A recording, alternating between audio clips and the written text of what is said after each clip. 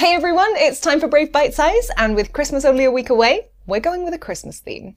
Now, firstly, it's going to come as no surprise that the sales value of online Christmas shopping is predicted to see a huge increase this year, and that's almost equal to the predicted value of in-store purchases.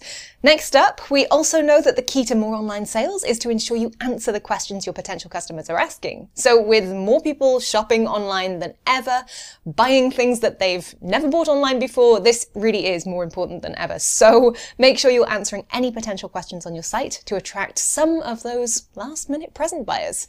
And finally, Christmas spending is expected to drop by £9.674 billion in 2020 due to the lockdown. So businesses may not see the same increase in sales that they may be used to if they aren't visible online. That's all for this week. See you next time on Brave Bite Size.